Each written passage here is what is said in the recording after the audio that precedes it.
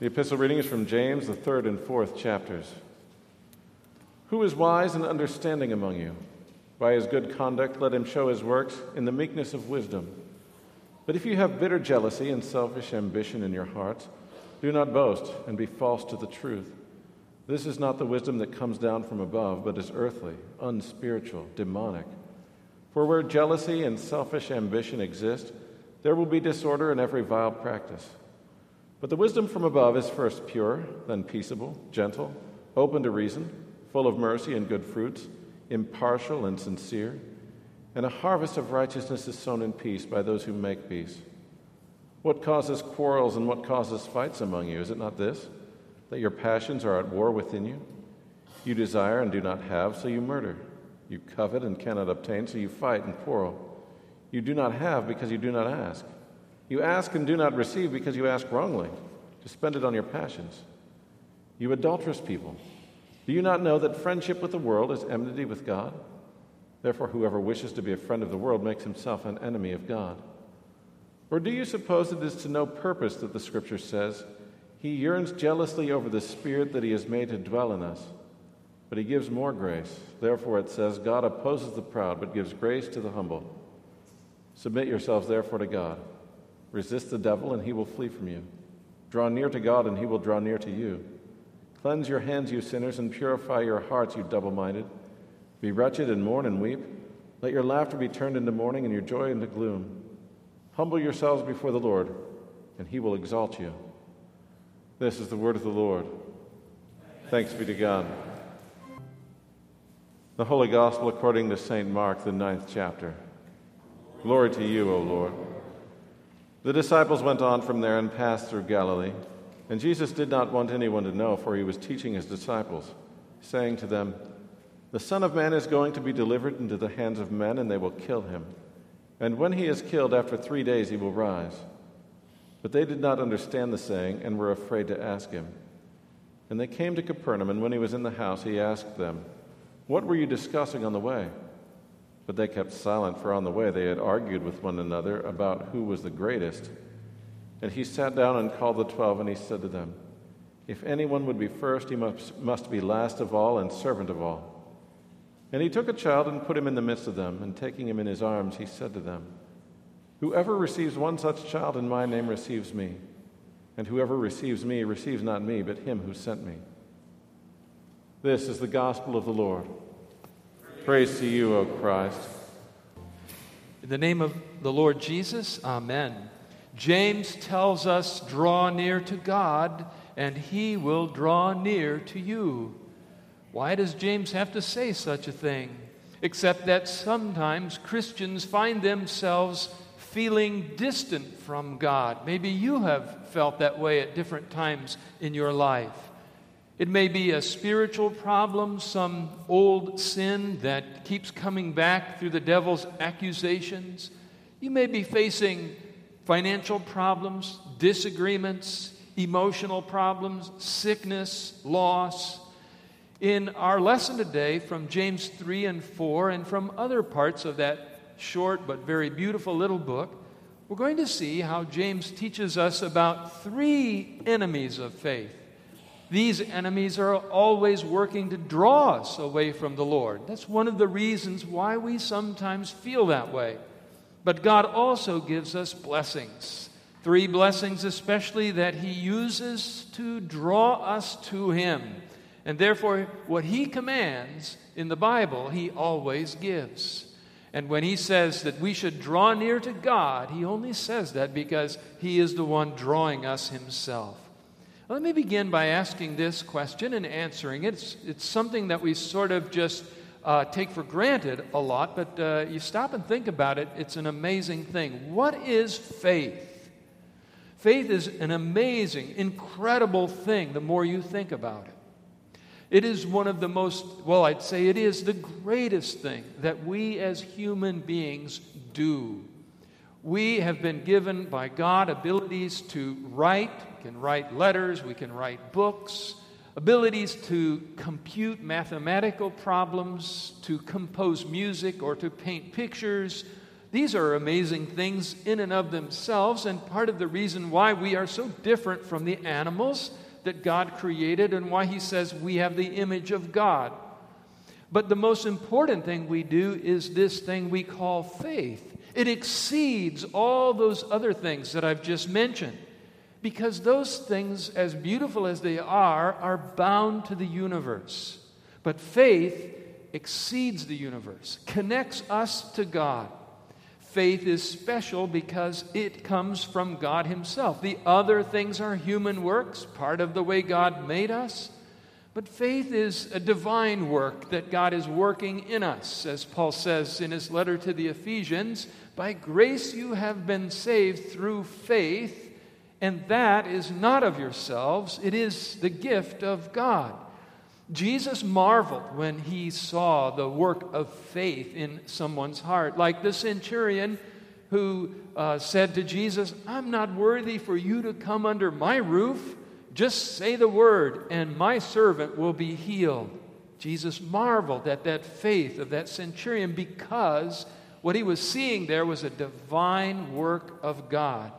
Faith is especially important, again, compared to all those other things we do in life, because faith makes us a child of God.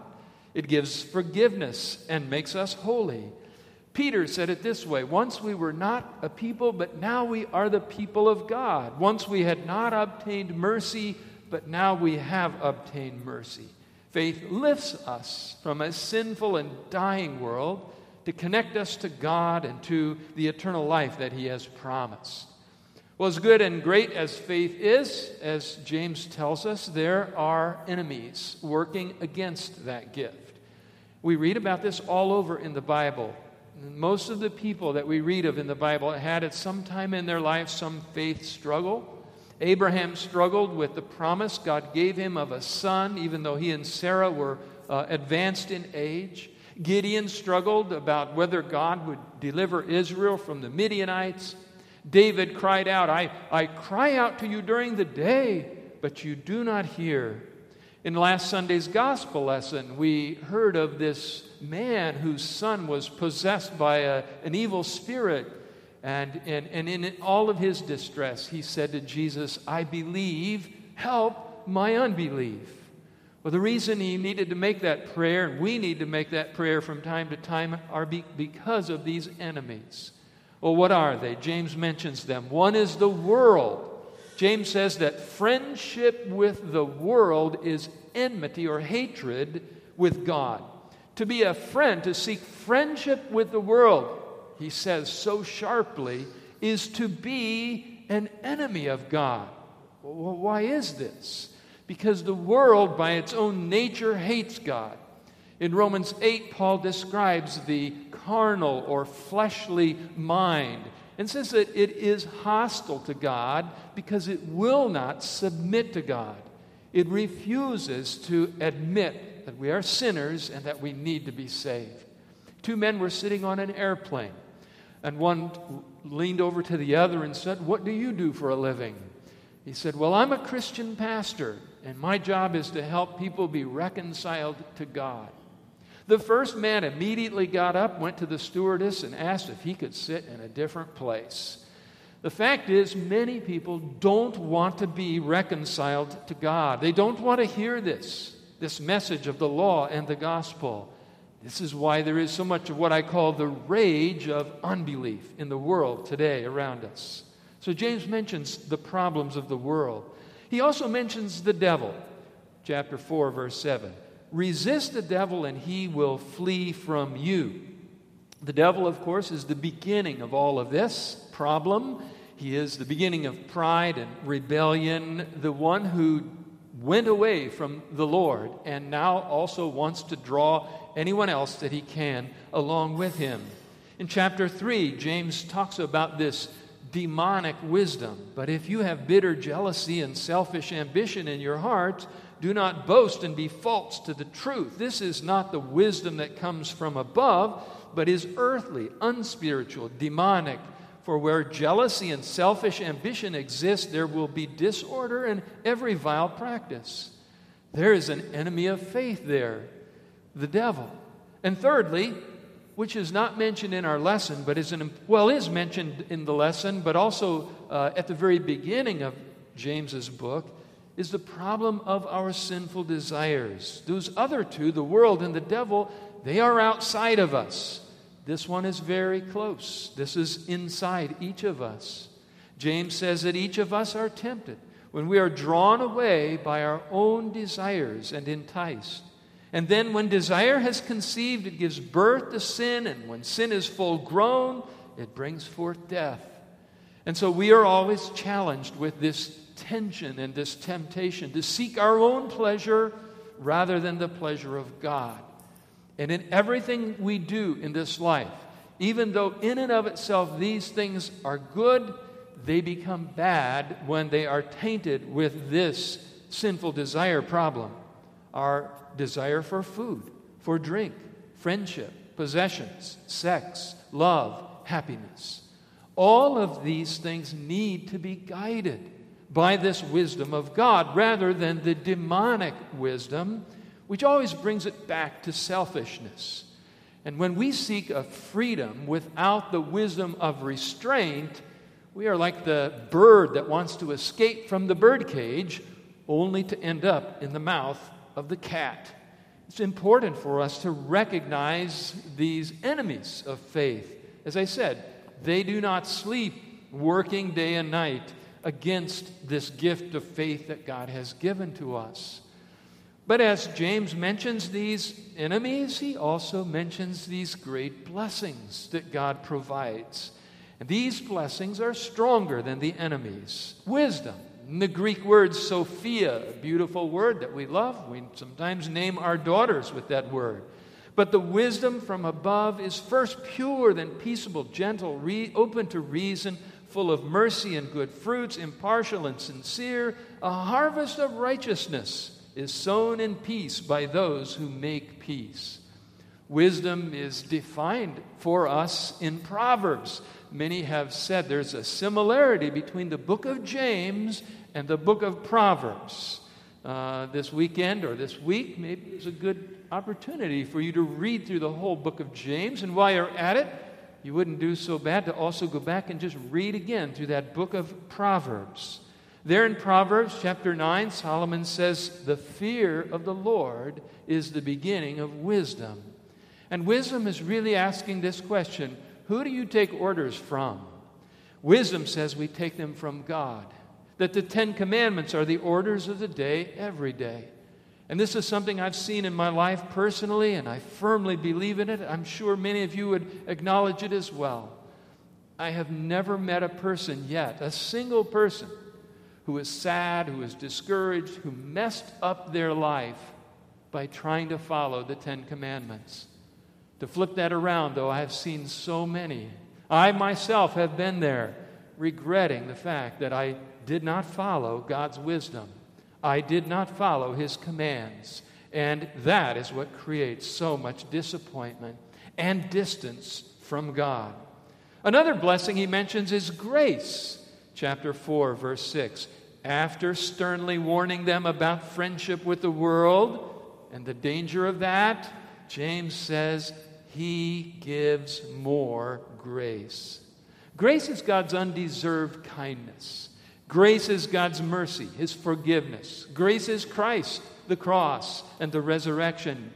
Business world has recognized the importance of grace. I don't know if you've noticed over the last 5 or 10 years or so how much emphasis is placed on just being gracious to the customer. Yes, absolutely, certainly, we will take care of that. And, that works to a point. And the point that it doesn't work is that sometimes you need harsh words. And people complain about God being judgmental, and I won't disagree. God is judgmental. In fact, He is the most judgmental being in the entire universe.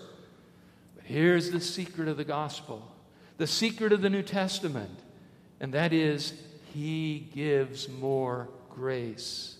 In chapter 3, verse 13, James says, mercy triumphs over judgment. Yes, God is a judging God. He is a God of wisdom who gives commands and orders. But He is also a gracious God. whose grace is stronger, who gives more grace. When I find myself struggling with my failures, I say this to myself, and I think it's a good thing for you to remember and say to yourselves as well. My grace, that is God's grace, my grace is stronger than my sin. And that's the truth.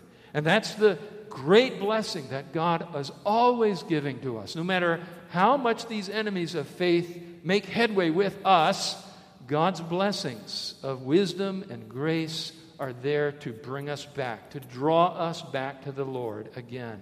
Third one is prayer. Now, it's not mentioned in our lesson, but it is one that comes along in the next chapter. And there's a very popular Bible verse. Many people have memorized this. The effective, fervent prayer of a righteous man avails much. Well, James has already taught us to pray. Pray for wisdom, he said. He's taught us to receive God's grace. But here he's adding something to it. Not only do we pray for wisdom and grace and things like that, lofty and noble and important as those things are, we also pray to God for everything else. This is our prayer for daily bread, as Jesus teaches us in the Lord's Prayer. And that fervent, effective prayer is strong. And again, stronger than all the things that sin takes away and destroys. God, in His grace, answering our prayers, returns and gives back. It avails much. That word avails is also the Greek word that gives us the English word energy. And sometimes in this battle against the enemies of faith, we get tired. We think the wind is too strong against us. The path is too steep for us. That's when we just need to stop focusing so much on our working and kneel and ask God to help us, to focus on His work in us.